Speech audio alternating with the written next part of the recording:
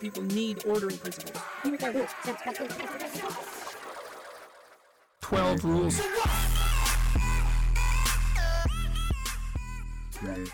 So hello, welcome to 12 Rules for What? A deep state podcast about the far right. We're talking, of course, about what happened at look at his little face. He loves it. He loves it. Yes, listeners. It's time. Trump has been defeated. We can come out finally as Biden-Harris 2020 supporters. My name is Sam, as ever, and I'm joined by Alex.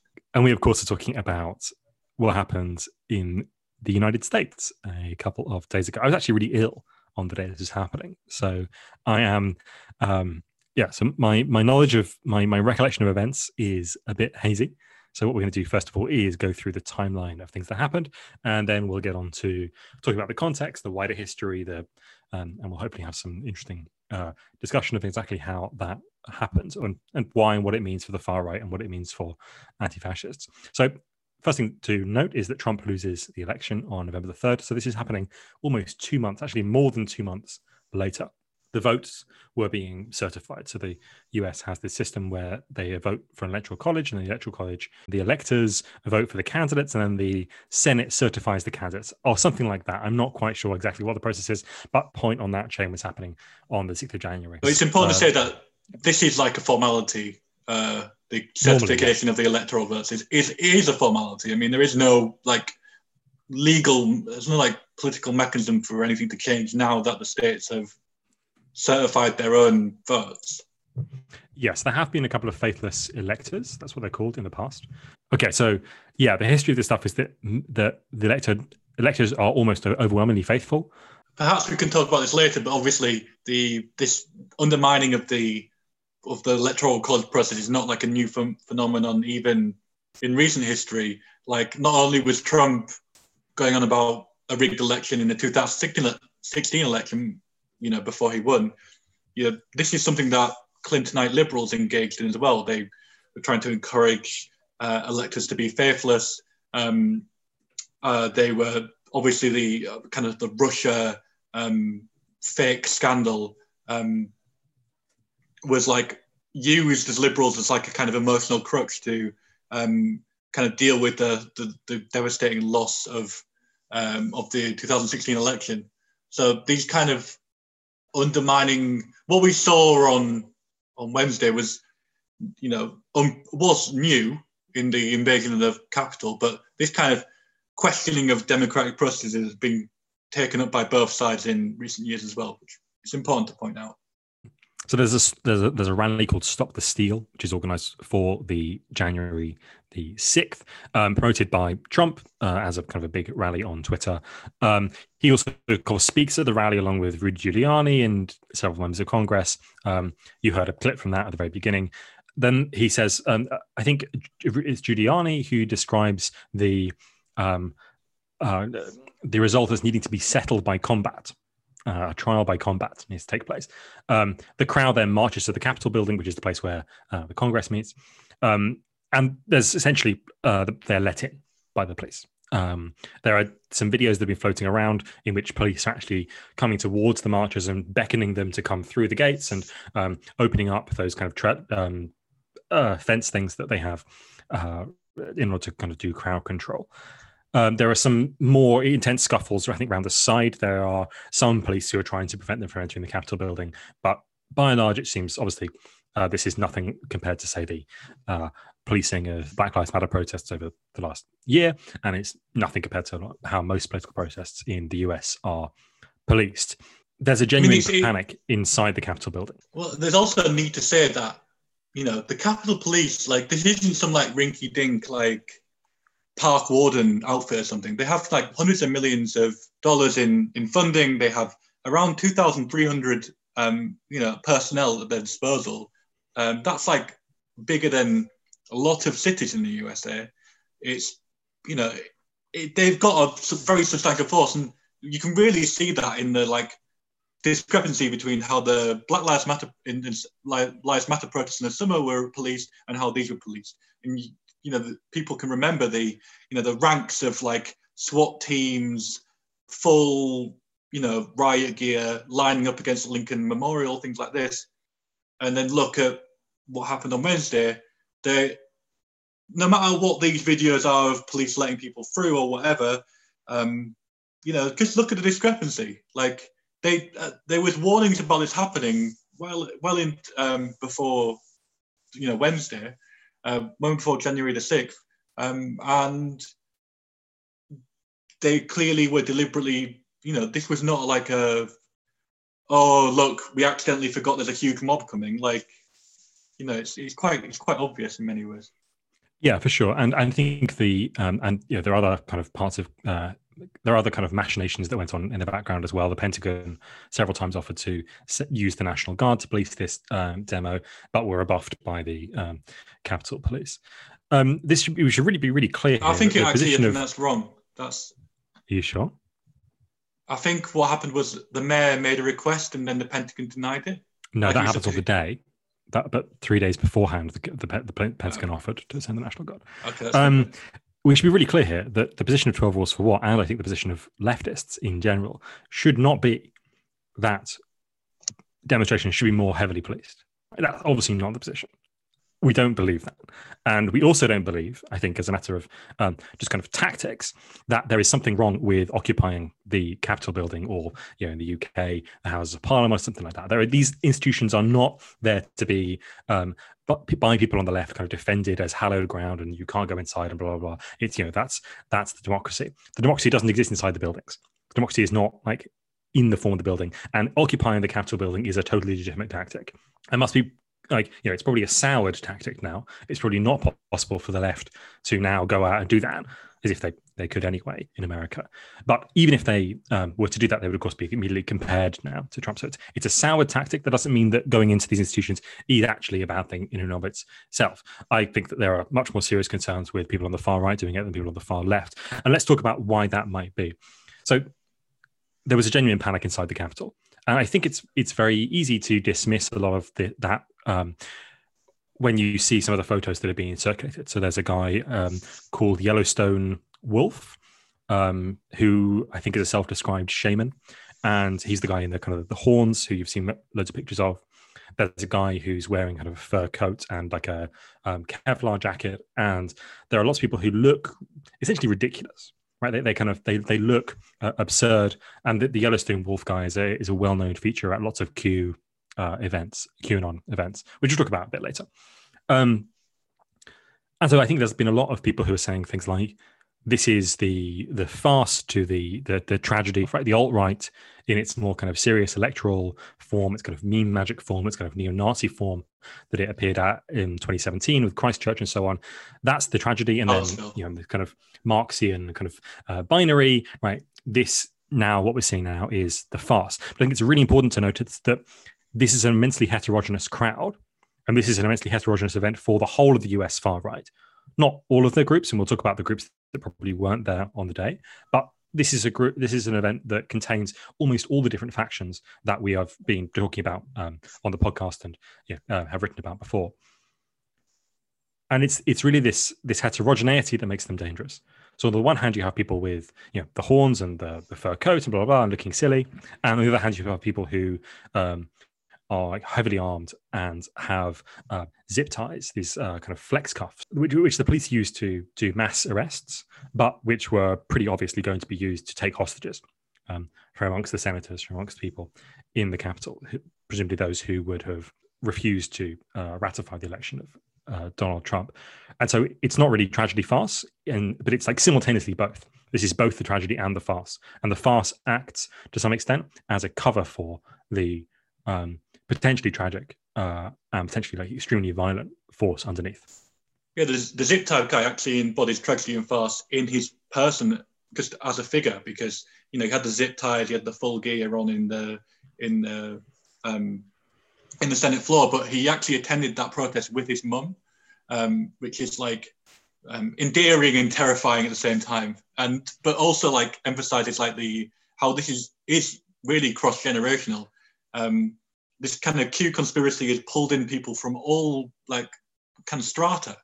You had like indie kind of noughties indie musicians attending. You had people coming in from all over the country. You had there was a woman who died in the protests who got trampled, and there was an interview with her brother-in-law and saying how deep she was, talking about how deep she was into this kind of Q Democrats are pedophiles conspiracy. This is like kind of a leveling. The Q Anon conspiracy acts as a kind of leveling, bringing people together. Yeah, completely. I think that's really, really important. I mean, the generational divide here.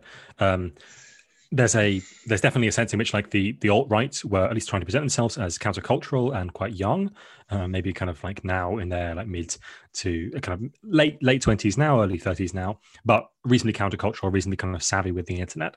And what's happened in the last 4 years has been this shift towards a substantially older demographic without really losing the younger demographic for the far right. And these older demographics possibly have some sort of institutional memory of, insofar as these things are institutional, has some institutional memory of previous forms of like large-scale far-right movements in the US.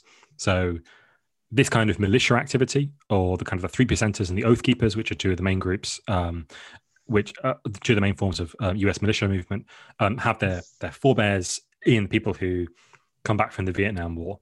Right, that's obviously a long time ago, but the kind of the reconstruction of the KKK in the post-Vietnam era then moves into the era of leaderless resistance in 1983, and then carries on, and the militia movement essentially grows and grows and grows until the mid-90s, when the Oklahoma City bombing, 1995, essentially terminates it, shuts it down. It becomes taboo again. And then it continues to build again from the time when Barack Obama becomes president, and it builds throughout Trump's throughout Obama's presidency, and of course now transforms from being an anti-state or anti-government form of movement in the Obama era to being a pro-state, pro-government movement in the Trump era. And that, I think, is the really crucial change here, that we have a movement now in America which is far right and highly, highly, highly skeptical of the state, but extremely pro-government. And this is a really strange position to find oneself in. And I think it's possible that we will find something like, or rather, it's anti the state in its kind of usual functions, its regulatory functions, its environmental protection functions, and so on. But it's pro-state in terms of its military functions. So it's border policing, it's surveilling of the US state. It's astonishing to see the extent to which QAnon has managed to cast people who, after the Snowden revelations, were understood by the militia movement to be the main force of the New World Order. How QAnon has allowed them to be recast in the mode of the ultimate saviors of American liberty. And this is really astonishing. I think this is the main transformation that we need to be attending to. Kind of getting a bit off track with our timeline. So the next thing that happened, the disorder that happened was kind of surreal and serious. Like we've already talked about this a little bit, but there's a couple of things to point out. One, woman was shot trying to get into an area where people of Congress were. And she was kind of I suppose, the archetypal Q supporter in many ways. She's kind of fairly middle class veteran who flew in from California or some faraway place into Washington to protest. Had in the previous days been replying to tweets by Kamala Harris with this like just out and out conspiracizing, saying she's going to come to Washington, this kind of thing. She was like deep into all of this stuff. The other thing, of course, is that there are reports, and I haven't seen much more confirmation either way, of like timed explosive devices being found at the national committees, and maybe a van of weapons and explosives being found by the FBI somewhere. Now we need to wait until we like have confirmation about that properly, because that's actually quite a very serious part of this whole thing. But like you said, the kind of surreal images of the QAnon shaman, on the speaker's chair or on the Senate floor or wherever it was, people kind of stealing various things or going through Nancy Pelosi's emails and stuff. These are all quite arresting images. mainly because of how, in a post 9/11 America, like, you think this kind of stuff wouldn't, and especially after the kind of the militarized response to the BLM protests, where people could be walking down the street in New York and walking just next to a protest and be picked up in some kind of mass arrest by the NYPD. To have this kind of mass invasion of very in liberal and conservative circles, very hallowed institutions is particularly arresting. Yeah, absolutely. The other thing I want to say about this kind of heterogeneity of the crowd is how much of the QAnon stuff seems to have become a kind of attention economy, which is also a real monetary economy in its own right. The Q shaman guy is not just there in order to be a representative of the Q movement, although, of course, that is, I imagine, what he believes honestly that he is doing. He has this big spear that says Q sent me. But he's also participating in a very real form of exchange with his supporters, right? He has been allowed to essentially live in this space for a few years now as one of the kind of the main go-to people of the Q, various Q conventions, and kind of being supported by the people in the Q community, as many other kind of what are called bakers are. So the idea is that Q is dropping these breadcrumbs. The actual person Q themselves is dropping little breadcrumbs, and these are being baked, quote unquote, by people in the movement who are able to interpret it as if you would interpret a religious text through, and you would use a priest or someone to interpret that text. And so these bakers, people who can interpret what Q is really saying and translate it for people who are not quite as time rich or conspiratorially inclined in the wider Q movement. Those bakers can translate these crumbs. Those people are increasingly sustained by an economy of this movement. And I think what we might find, as we found amongst alt-right influencers who were not prepared to take the alt-light track and essentially reintegrate themselves with Trumpism sometime around 2018, as the alt-right started to splinter. So there was, and instead, what these people did was harden their positions, become more explicitly neo-Nazi, become more explicitly extreme, as a way of increasing the value of their products to those people who were sticking around in the alt-right, and who would therefore provide a certain kind of a kind of support for them. Right. So there's a real attention economy that's going on in between the more extreme people and the wider movement. Now that it seems like QAnon is perhaps not falling apart as a movement, it's way too early to say that, but undergoing something of a crisis, I think it's very important that I think it's entirely possible that we will see an extremification process happening, where more and more bizarre forms of conspiracy are generated in order to keep people's interest and in order to keep people's hope alive in the context of what is very obviously and transparently a Trump defeat, and therefore a defeat also for QAnon as a kind of movement of hope for people. Just on this question of hope and its failure, anyone who's gone on the Donald.win, which is the place where a lot of these things were kind of organized very publicly. We should talk about that publicity, that kind of publicness, rather. Anyone who's gone on the Donald.win will notice that there, in the sidebar of all of the forum pages, is a link, very prominent, to the National Suicide Prevention Helpline, which I thought was going to be a meme. I thought it was just like absurd that it's in the sidebar. But when I clicked on it, I found out that it actually does link to the real American National Suicide Prevention Helpline. And so this kind of fallout for people in the movement, this kind of sense that as the QAnon reality collapses around them, they will be undergoing enormous psychic shocks, right, as they're kind of pulled suddenly out of QAnon as a kind of a way of interpreting the failures of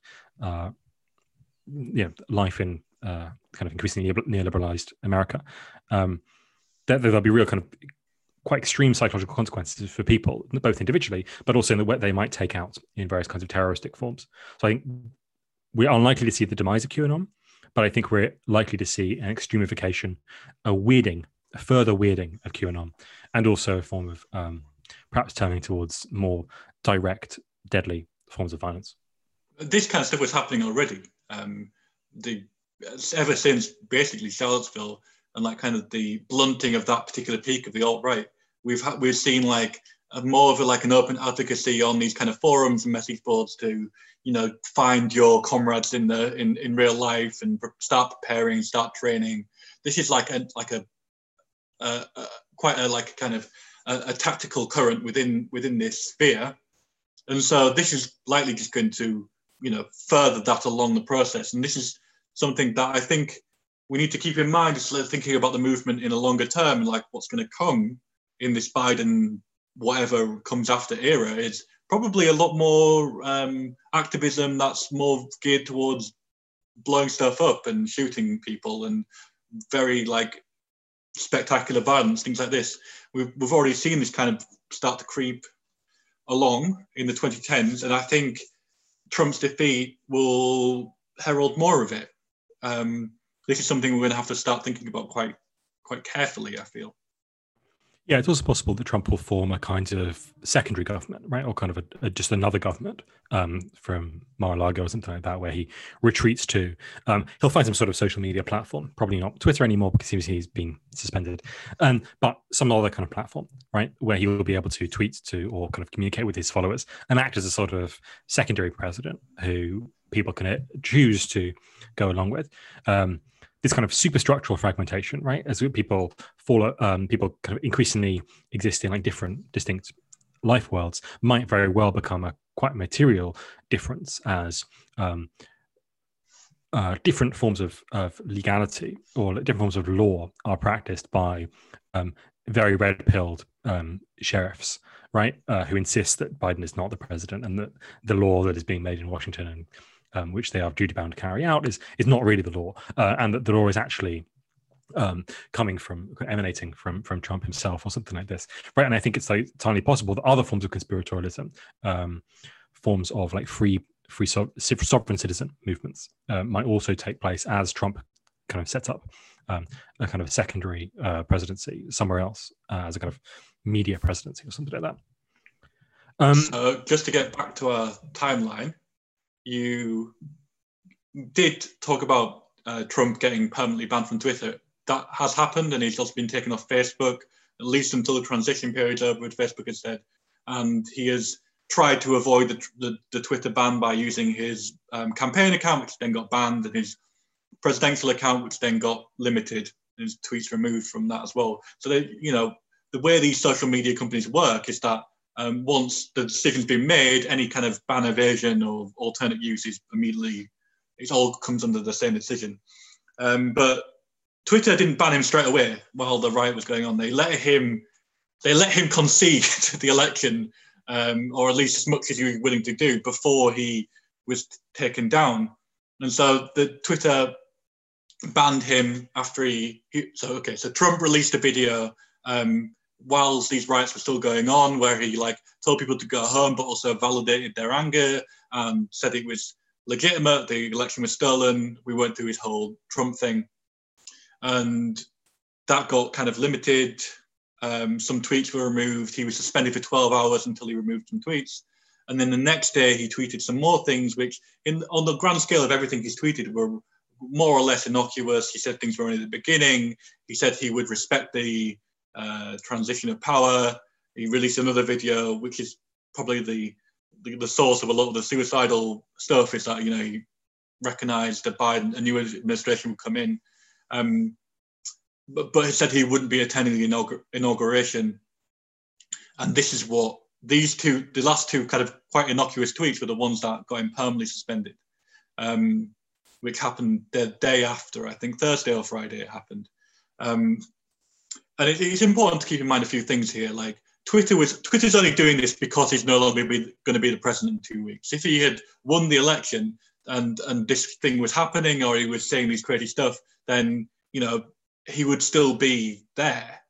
And Twitter is only doing this now because he's now going to be soon out of power. It's also doing it because they've kind of, you know, people have been like celebrating this. This is not really a victory. You he's done a lot of damage. This is like the damage has been stopped being done now. And even then, it's what effect it has in the long run on these kind of wider far-right movements is very unclear. Like Trump has always been a bit disconnected from all this stuff anyway, and his removal of his voice from his biggest platform does not mean the end of any of this in any way.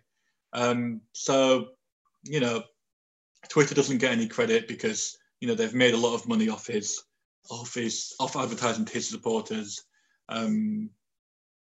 But this does seem to be there seems to have been this was a step too far for a lot of the media establishment, for the big tech, for a lot of people in the conservative establishment. This is too far now, and I mean, it took to the end. It took to 2 weeks before he was going to leave anyway to let that happen. But there we go. Yeah, one of the kind of the legal changes that might push through now. I don't know if it can be pushed through so rapidly. Almost certainly not. But there's a piece of legislation in America called Section 230, which basically covers the responsibility of the social media companies. So, unlike normal publishers, they are not treated as having responsibility for everything that they publish. So, for example, if the New York Times publishes something and it's slanderous or libelous, then they could be sued for doing that. Not just the author, but the actual publication itself. Whereas this is obviously not a viable strategy for people on Twitter and Facebook and so on, right? Because there's just so much content, there's no possibility of the platform being sued. And so they have this protection, which is called Section 230. It's possible that this will be that Trump will now try in the few remaining days he has as president to remove this protection from social media companies. There's been kind of rumblings about this happening at various different times. He definitely tweeted something from his POTUS account with this kind of suggestion that this is what he was trying to do. What this will mean is not that the social media companies are kind of shut down. It'll simply mean that they are unable to do any form of moderation, right? So the argument is that because they have moderation policies, therefore they act as publishers. And so if you say, okay, well, we'll remove Section 230, therefore you will have a moderation policy. Therefore you can't have a moderation policy. And if you do have a moderation policy, then we'll treat you like a publisher, and then we'll make you responsible for everything on your platform.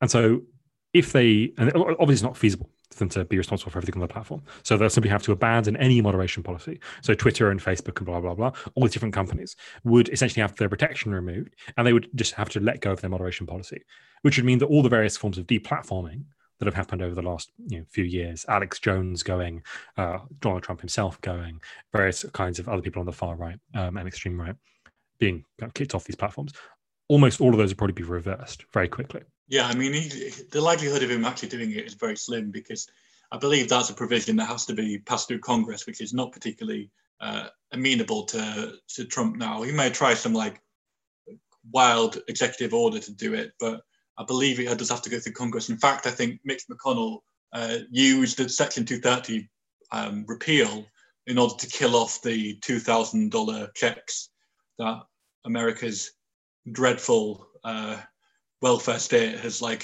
refused to cough up to its citizens. So I think that likelihood is slim, but he may try it. Which, I mean, who knows? I think what you're saying about this tension between Mitch McConnell and Donald Trump, though, is really interesting. And I think that there was I think maybe it was Zizek or maybe it was Mike Davis, two very different figures who somehow I've managed to conflate in my head. It was a suggestion basically that there will be a four-way split in America. So there'll be a kind of Democratic Socialist Democrat wing, and then there'll be the kind of the neoliberal Democrat wing, and there'll be this kind of essentially by European standards far right, but by American standards just maybe right wing. Republican Party, sorry, and then there'll be this kind of neo-fascist wing of the party that will be kind of dominated by Trump. This kind of splitting of both main parties.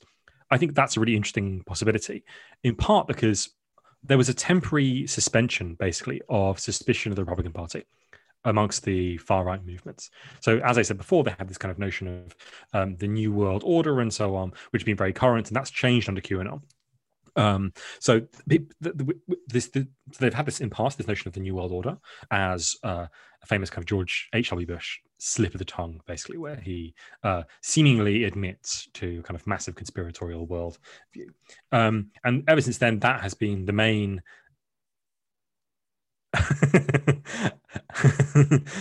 Alex is trying to silence me on this issue, as as loyal deep state members. Of course, I can say no more. But so this is quite an interesting thing, and one of the things we've seen on Donald.win, which is, I think we've said it a bunch of times, we should say what it is. So the Donald.win is the replacement for the Donald subreddit, which was obviously a part of Reddit, and then it was banned from Reddit and replaced by this kind of Reddit-like website. But it's become a kind of a meeting ground for everyone who, on the far right, who is still in any way pro-Trump or interested in Trump, which, as I said before, is not the whole of the far right, but it is a substantial portion of them, including people who we thought, or it seemed, at least by their own admission, had kind of left the far right.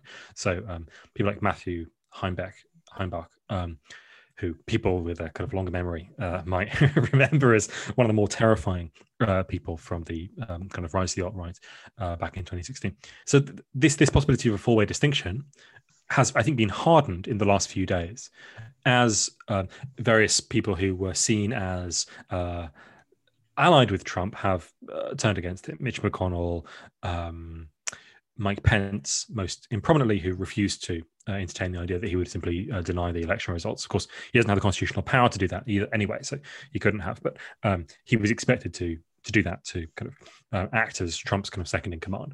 He has refused to do that, and therefore I think that makes this split in the Republican Party more likely. But I think for the time being, the Democrats will be seen as the globalizing New World Order, terrifying kind of neoliberal pedophile party, in part because of their absolute refusal to take seriously the idea that the state should in any way care for its populace, as this $2,000 check thing, as you mentioned. So I think that the Democrats probably remain the main enemy. It'd be very interesting to see what happens with the Democratic Socialist wing of the Democrat Party in relation to this far-right group, because there have been attempts by people like the National Justice Party, who we might come on to talk about in a separate episode, to appeal very directly for this kind of third positionist stance, appeal very directly to members of the left and the far left in America in particular, saying, you've been in bed really with appalling neoliberals, which is true. And that therefore you should join the real resistance, which is Nazism, National Socialism, so on. So I think that there are kind of emerging dynamics there that will be interesting to watch for the future. But the Democrats, I think, will remain the terrifying party of the New World Order, in part because that is what they actually are. Big claim. It's not a big claim, it's because it's true, but it's definitely a spicy take, I would say.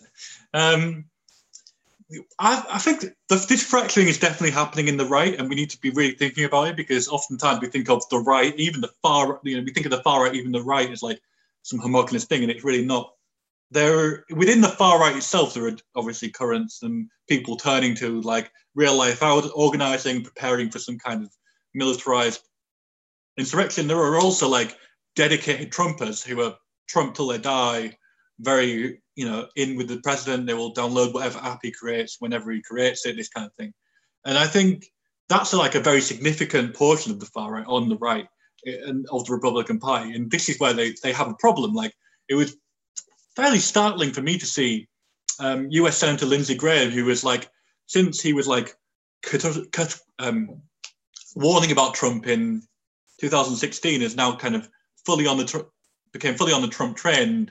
There's kind of video of him in an airport being, lambasted and harassed by Trump supporters for being a traitor, for, not voting for the objections or whatever.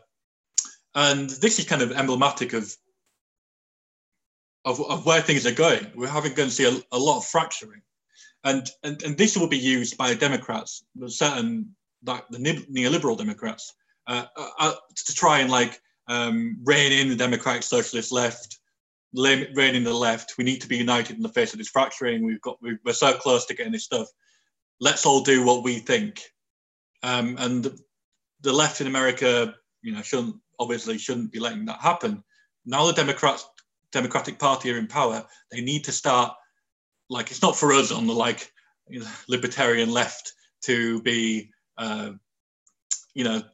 saying what this party should do, but if they want to stay in power, they need to start delivering things to the American people who voted for them, because they're now in charge, basically.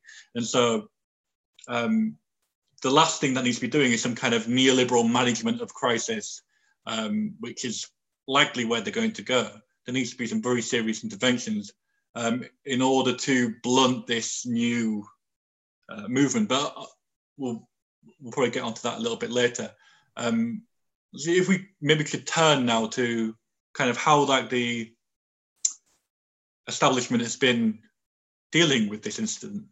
I just want to say something about that idea of the Democrats needing to turn towards caring for the populace and so on. That's absolutely true. Of course, that is what the function of the state should be, and no more.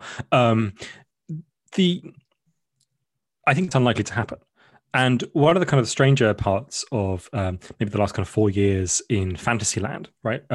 I mean the Fantasyland both from the kind of the liberal left and also Fantasyland on the far right, is the disagreement, which seems strangely, the disagreement between like what the main great power enemy is. So for American liberals, of course, it's Russia. And Russia are seen as this kind of noise in an otherwise effective form of governance, right? The Russian bot farm, blah blah, is taking down American institutions which were otherwise functioning perfectly. So Russia is the degradation, is the thing that dissolves or undermines democracy. The far right view is much more concerned with China. And in some sense, they're exactly right. Like the far right is more accurate in this sense. China is a much bigger threat through the 21st century than Russia will be. Russia is like a great power, but it is in decline, very much in decline, and has been for a very long time. Whereas China is a genuine, serious peer competitor to America, and or at least will be in kind of 5 years. The coronavirus crisis, of course, will exacerbate that tendency. And so there's this kind of disagreement about whether or not the Russians and the Chinese are really kind of the great enemy. Which is interesting at the level of superstructural politics, but I think also it shows the fact that the far right and this are somehow more realistic than their Democrat establishment enemies is partially because it's partially also the reason why it will not be possible for the Democrats to give anything to the American populace. That form of great power competition will not just take the form of military conflicts in the South China Sea, or increasingly across the Pacific, or in various kinds of satellite states of the two countries, South Korea, Japan, the Philippines, and so on. But will also take the form of, I think, a very hard neoliberalizing line from the Democrats to deregulate even further American protections on work, to smash the American working class even more in order to make it profitable again as a kind of a China in terms of its workforce participation as well. I think that's a very pessimistic reading of what might happen, but I think that the contradiction between the Democratic Socialists of America, or not particularly that party, but that wing of American politics, and the neoliberal democratic establishment can only really increase in the face of this great power competition, which somehow the far right have grasped totally ineptly, but more than the Democrat. I'm saying all this about China in part just to affirm that antagonism and agonism are not going to disappear from the American political scene anytime soon. In fact, we may look back, as I think people did on, say, the Obama era, on the Biden era, as merely papering over some really deep contradictions, which now, instead of being a two-way fight between American liberals and conservatives, will that be a four-way fight between a socialist left, the liberal center, a right, a conservative right, and a far right. I think it's also important to maybe go back a little bit, talking about the origins of today, of Wednesday, of the riot, is how long it's been in the making. This is not like something that it's not. We talked about the the so-called rigging of the 2016 election and how this has been a thing that happened before. But we have to keep in mind that this kind of stoking of like conspiracy, stoking of like racist conspiracy, has been part of conservative Republican politics for a long time, and we can go back to however far you want. The Southern strategy in the 60s and 70s talk about Reagan's kind of welfare queen rhetoric. We can talk about the Willie Horton ad. We can talk about the birtherism, Sarah Palin. All these things have contributed towards an increasingly extra movement to the conservative movement, which is conspiratorial, fundamentally racist, things like this. And this is just the kind of another expression of that decades-long process in many ways. So we could say that. Yes, and that process is not one of simple media fragmentation, right? The important thing there is not social media. The important thing there is becoming a part of the American experiment. Let's talk about how this stuff affects politics closer to home, namely in the UK. What happens in America tends to happen then a bit later in the UK. How do you see the various kind of people on the far right now? So there was, of course, the QAnon bunch in the UK. There's also Patriotic Alternative. There's also a bunch of other kind of far right organizations operating in the UK at the moment. How do you think they're going to respond to this happening in America? Well, I mean, in many ways, what happens in America kind of echoes back here and echoes across the world. And that's the kind of result of America still being, however decayed it still is the imperial center of the world. So we saw we saw lockdown protests in the US and we saw them in here. I think this situation is a very particular context in many ways. It is about a particular election, particular movement set in America. But we can continue to see in the UK the similar anti-lockdown protests, similar conspiracy protests have become their own independent thing. And we've criticized some on the anti-fascist or on the left fear-mongering about these conspiracy protests and, taking example, cherry-picking particular people at these protests and saying it's kind of indicative of a wider movement. But we do need to be careful about this stuff. And we're not saying that, these conspiracy movements are not are safe from fascist influence or being from co-option. Patriotic Alternative, who will have an episode coming up on, have indulged in, anti-COVID conspiracy, anti-lockdown politics, in part, I think, to appeal to this kind of independent movement that's grown up. And whether they're successful or not is yet to be seen. They haven't really gotten that much attention through this particular set of their politics, but still, it's there. And there is a lot of people who go to these anti-lockdown protests, and they're, they already believe in some very unreasonable things. So it's perfectly logical for them to start believing in other unreasonable things, as it tends to go with kind of conspiracies. One conspiracy begets another one, begets another one. We've also seen in the UK, and perhaps this is more a reflection rather than a causal link, an increase in kind of within the far right of this kind of return to the land, return to ourselves, prepare for some kind of insurrection type of rhetoric, which is a contradiction and antagonism within the milieu around Patriotic Alternative. People think the electoral route is not there, and the far right should start building up their own kind of white solidarity, white enclaves, white communes. We had Nick Hill and his, who is the London leader of Practical Alternative, setting up a whites only enclave in his house. This kind of stuff may become more prevalent, and in some ways, this is then becoming less active, less politically active as they retreat from political life.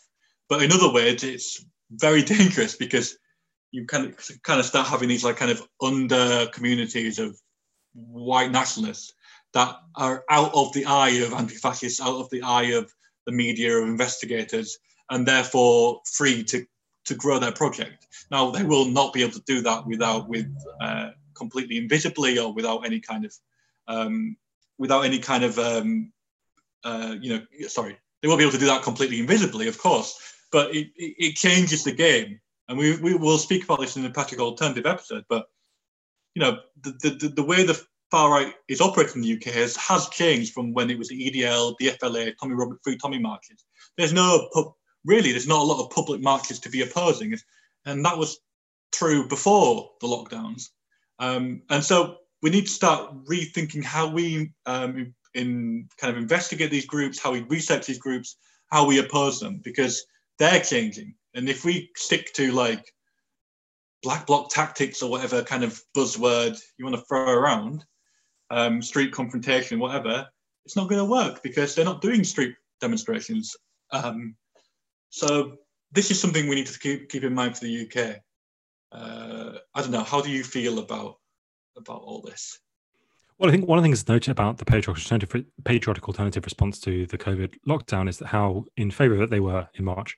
There were lots of complaining on on Mark Collette's show, which gets put on BitChute every now and again, about how late the UK had locked down and how insufficient it was, and how this was a real tragedy because who was going to die of this? Well, of course, it was going to be old white people. And so the kind of the fury that happened around that, I think, is shows really how supple, I say that's perhaps excessively complimentary, how opportunistic and chaotic the patriotic alternatives policies really are, given that they've now switched this kind of conspiratorialism. It's not real, it's fake, blah, blah. So, yeah. I mean, that's in part because it kind of revolves around one very, the party revolves around one very particular individual in Mark Collett, who's got a deeply weird history in the far right, and is like, he's a very particular figure. So let's say that, he's got a history, and the group he controls is very much within his control. It's not like a grassroots, it's not a membership organisation. There's 2 public members, which is him and his deputy. And there's not really any kind of popular input into this thing. It's not a vehicle for like a group. It's a vehicle for him. And he kind of milks it with his super chats and his whatever. And so that's the other thing to keep in mind. Like a political party would be speaking from an ideology that would dictate, their attitude to lockdown. So we see, a lot of libertarian Tories being very hostile to lockdowns, and they're wrong about that. But that's them an expression of their economic ideology ultimately, and their ideology of what the state is. Whereas with Collett, his ideology, everything's up for negotiation, apart from like a few very key things, which is, white people are better than all the other races, and we need a new, a new persecution against non-white people. Those are ultimately the kind of non-negotiables, and everything else is up for grabs, to be honest. So let's imagine that Trump does become a kind of secondary president, or kind of a parallel president. What relationship do we expect him to have to this wider movement? I mean, this secondary president thing is not, I don't think it's particularly viable, in part because it relies on him having access to his people. And, he doesn't have Twitter, which is a big blow. It is a really big blow to him for someone who's, so wrapped up in Twitter. It must be hard for him right now. Sorry, I just amused myself. And the thing is, the tech companies are not just content with taking him off platforms, but we've also seen that Google has taken Parler off their kind of Play Store. We may say Apple do the similar thing. If Trump creates his own app, if he goes on Parler, well, suddenly it's not supported on the Play Store anymore. Like if he creates his own app, there's no guarantee he'll get on Apple. There's no guarantee he'll get on the Play Store, on Google Play Store. Like this is this is a real difficulty for him. Like, how do you reach, like some of the kind of griping about big tech is true. Like, how do you reach people if you can't, they've got no way of reaching them? Like you can set up your own website, but that's, there's a whole layer of like complications that people have to get to your content. And if there's even one layer of communication, if there's even one layer of contradiction, you'll shear off a whole bunch of potential users. So really, he's only going to be speaking to like a a core, a very dedicated core of people. And that'll be like maybe 1 million, but compared to his base now, that's not a lot at all. Now, whether that actually matters, whether Trump actually matters as a figurehead at all, is very much up for debate. There's like a lot of celebration by kind of liberal media and things like Trump's gone now, this is great, we can go to bed, we can go to brunch, this kind of thing. And this is not like, this is like Trump being removed from Twitter is a big thing. He's a currently serving president of the United States. It's fairly like unprecedented. Well, it is unprecedented. It's a quite incredible step for Twitter to take, considering all the very legitimate kind of concerns about, you know, public discourse in the public square, and he is the representative of, you know, all these people ultimately. However, like whatever he is, this is like a kind of a breach of convention of you know, yeah, precedent and stuff. But, you know, QAnon, from its start, QAnon didn't necessarily need Trump the person. They needed the Q Trump. And these are two different figures. Like a lot of even going back to the original Q drops, so it was about a reading of events, a reading of things that were happening in real life to kind of twist them into some kind of Q narrative of, you know, Trump working with Mueller to out the paedophile Democrats, and the storm was coming. And a lot of the original Q drops were, you know, this whole idea of the storm, which is like a big thing in Q circles, came from some random comment that Trump made a photo of, where he just kind of, like his meat brain kind of blurted out, the storm is coming. And it was like, what? Like, but this was like kind of incorporated very quickly into the fabric of the Q tale, as it were. And so this disconnect has always been there in Q, from Trump himself and the Q Trump and the Q movement.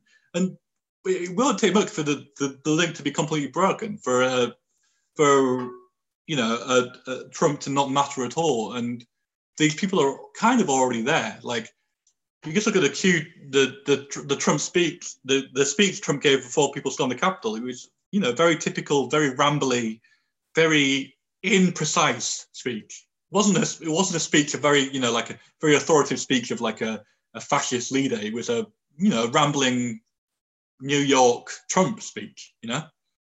And these people took that, and they took the weird trial by comfort thing, and they went and invaded the Capitol and did all the stuff they did, and there were bombs found. And this is a movement that's becoming independent of Trump himself in many ways. And this is something we need to consider, is that, you know, when you think about how a movement grows and develops, oftentimes there's an event, and then that event kind of reverberates through a long time afterwards. And the key example, from purely looking at it from a movement perspective, not a political perspective, is the 2010 student protests in the UK.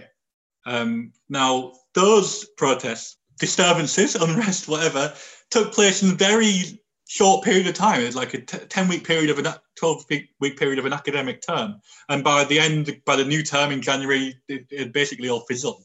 Once the fees had been raised, and, you know, our nightmare decade was about to, you know, go into effect. But a bunch of people were radicalized in those protests, and a bunch of people went on from those protests and set up various institutions, various kind of movements were started that came from that initial very brief period of unrest. And what we saw was, there's a real, you know, very strong argument you can make that kind of the popular movement that initially kind of got behind Corbynism and his bid for leadership initially in 2015, sprung from those 2010 disturbances and the people and the kind of political careers that came from that. And so this is, I feel, is another example of that, and in a much more depressing way. You know, I think we're going to see this be a kind of an ongoing kind of issue in American politics and even global politics for a very long time, simply because people have been radicalized in this event. People have been radicalized, and you know, this kind of fantasy notion that Trump's gone, so his movement will die with him is something that really needs to be like dismissed out of hand almost. Like a movement that was built over years is going to take years to dismantle, if it is even dismantled. It'll take years to go away.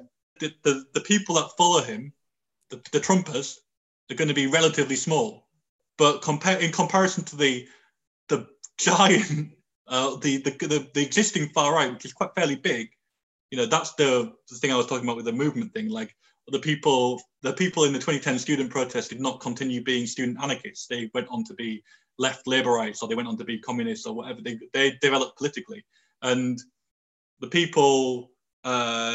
There'll be what I mean by that is there'll be a hardcore of Trump fans, Trump fans who really like Trump and give their life for the president, and there'll be another far right which is independent of Trump. Yeah, I think that's entirely true. My main prediction for 2021 is that a sizable portion of the Q world decides that Biden is Trump. That's my prediction. Well, I thought we'd already got the spicy takes out of the way, but Biden as a new Trump is big. So part of the kind of the broadening out of QAnon has been its like attachment to evangelical Christianity in its various forms and kind of various forms of spiritualism as well. There's a really great podcast about it actually called Conspirituality, which I really recommend. Because broadening out of like a frame from just like being about far right politics to being actually about the second coming of Jesus Christ. Right, this is not an insignificant part of the Q movement. And one of the things that, of course, this allows you to do is claim that, it's not just really Trump. Trump is merely the kind of the prophet. What we're actually waiting for is like the second coming of Jesus Christ, who could be anyone. Right, so the possibility of slipping from Trump as the prophet, possibility of slipping from Trump as the kind of the revealed truth of the world to Trump as merely the prophet for the revealed truth of the world, which is displaced onto someone else. It's quite real. I'm being facetious when I say that it's going to be Biden, but like it's not impossible that it would be someone else, or that we would even get a kind of succession of people who were understood as mere prophets for someone yet to come, and so on. I think we're really looking at the emergence of a religion in a fairly substantial way. Great, I think we should wrap it up there. That was a lot. Thank you very much for listening, sticking with us. Of course, these events are moving fast still. Obviously, the interpretation of them is moving fast. We'll be back with much more, hopefully, when further things have taken place. Although, as ever, as a kind of good liberal centrist, I want no events to ever happen. So Alex has a final point to make, and then we will see you soon. We should point out that there are some, I can't remember exactly who's done it right now off the top of my head, but there's been some of our fellow shows on the Channel Zero network have recorded a roundtable discussion about the what happened on Wednesday, which should be either, I don't know when it's coming out exactly, but look out for it. We'll promote it on our social media as well. Obviously, we are very much not American, and so our takes should be considered in that light, although I think they're good takes. That's why we're doing the episode.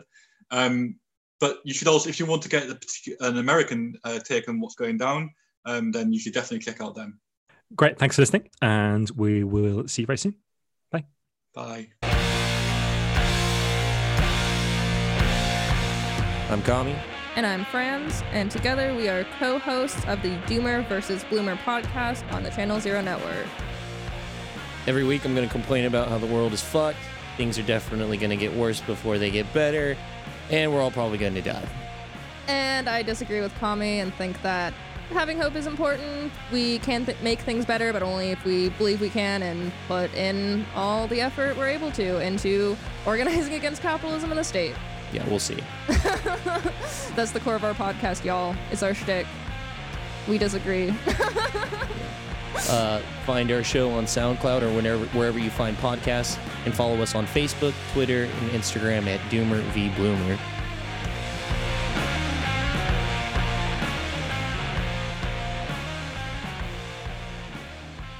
Thanks a lot for listening. If you enjoyed that, you can support the podcast by donating on Patreon, and you can sign up for as little as $2 a month.